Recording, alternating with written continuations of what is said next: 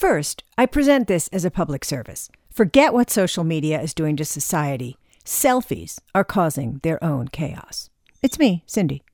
I thought it was just my iPhone selfie camera's crap, or I've gotten seriously distorted looking, because my selfie shots just make me cringe.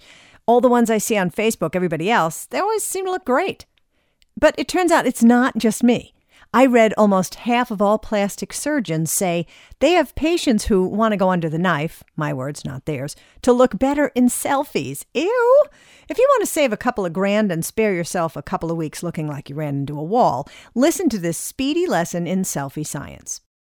A regular photo, you in front, photographer behind the camera, is shot at about 5 feet.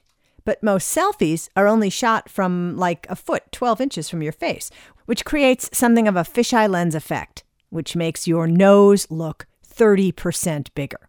So it's not me. Whew. Next time you want to capture the moment, hand the camera to a friend who wants you to help feel a little better about yourself. And if you are taking photos and you're having fun with it, then not just good for you, but that is good for you.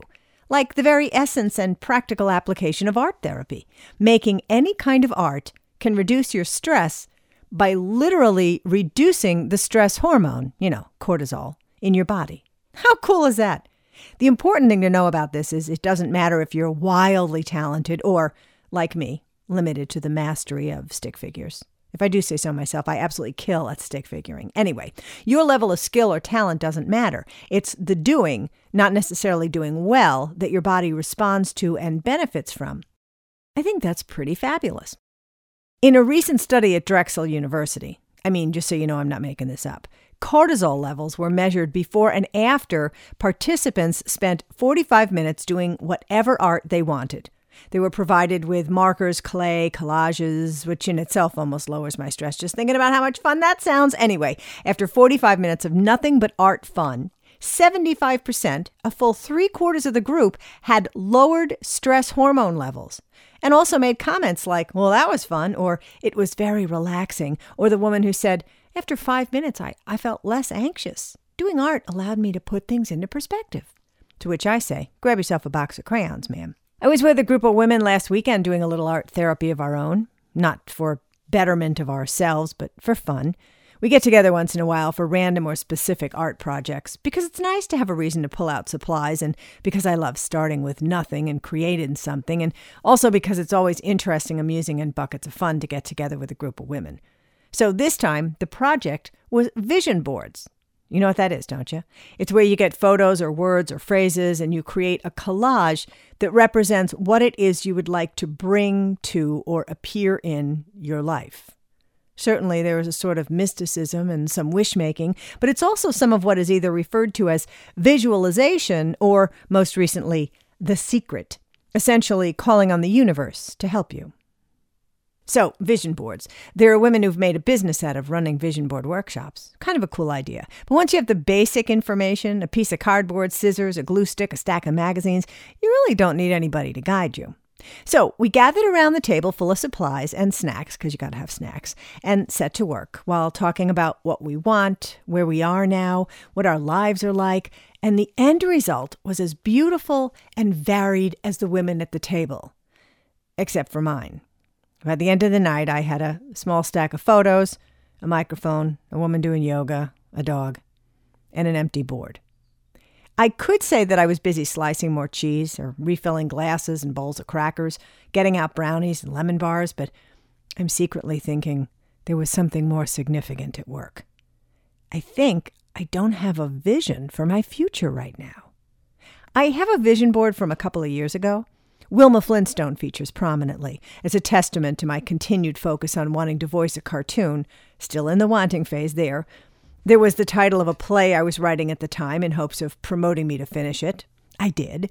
The words family and dinner because we were trying to have regular meals together once a week. There were some dog photos because I was waiting for the next one to find me, and she did. And a photo of a show that I worked on because it was so much fun that I wanted to do more of that, and I have. So that vision board was kind of, but not entirely, successful. What about now? What about Vision Board 2019? Well, right now it appears to be blank, void, non-existent, pretty sad. So I got to get thinking.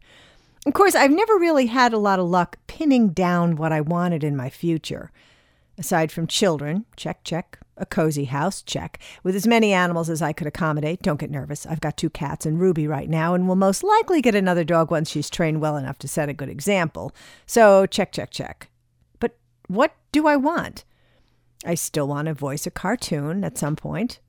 I love the whole idea of creating characters and then setting them loose in a made-up world. I want to create more theater, more staged events. I have some ideas, but I need to focus so it goes beyond I want to I am. But that comes in steps, letting it roll around in my head till I get some idea of a story, a theme, a plot, characters, something to trigger the start of what would become an entire something. Step 1, the big idea. Step 2, bring it to life.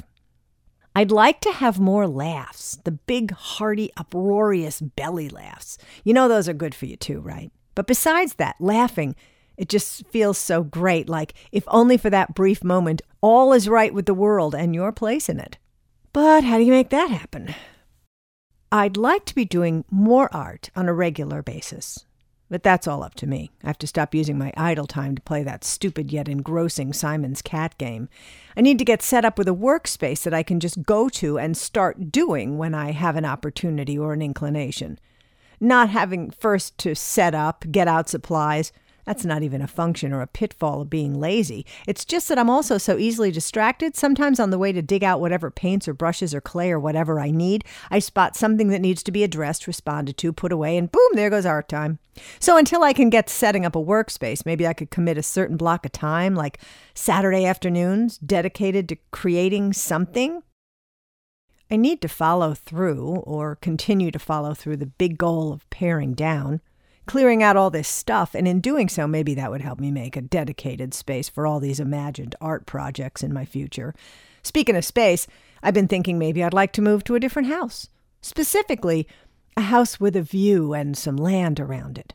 I've been thinking this for, well, about 20 years. Obviously, it's not a burning desire. Truth is, I've been looking for about 20 years, getting Zillow emails, trolling areas that look appealing. But more truth is, for as much as I'd like the laundry room on the main floor and more open space around where I live, I've yet to find anything that's better or even as good as what I have now. My house is brimming with cuteness. It's got some of those cool built-in-the-40s details that don't get added to houses anymore. Arched entryways, solid doors with glass doorknobs, big windows, a pantry. Plus, it's only blocks away from my mechanic, just about every fast food joint you could possibly want to drive through. Even TJ Maxx is like 2 seconds away. Talk about golden. But the best thing about living here is my neighbors. Moses and Peggy across the street. He is hilarious and a guy who does make me laugh loudly, often. Claude down the street, who just last night brought me some cherry cobbler she'd made. She's also the one who gave me the bag of Baby Ruth bars for my birthday. That's the kind of neighbor you don't want to move away from. Lori to my left, a fellow hardcore dog lover, and to my right, the girls who dog sit when I need it and also bake and share when their mood strikes them. So, unless the universe steers me to a house that's clearly meant for me, I suppose the whole wanting to move thing is going to continue to be revealed for the sham it is. That said, I think maybe I've worked out the whole vision board problem. Maybe staying blank isn't so bad. Maybe I can say it represents being open to new, so far unhatched ideas, and or cleaning out the unnecessary and excess to clear the way for, well, like a workspace. And then maybe I'll spend some time thinking, what do I really want in my future? I'll have to ponder that more, but right now, what I really want is some of that cherry cobbler from Claude.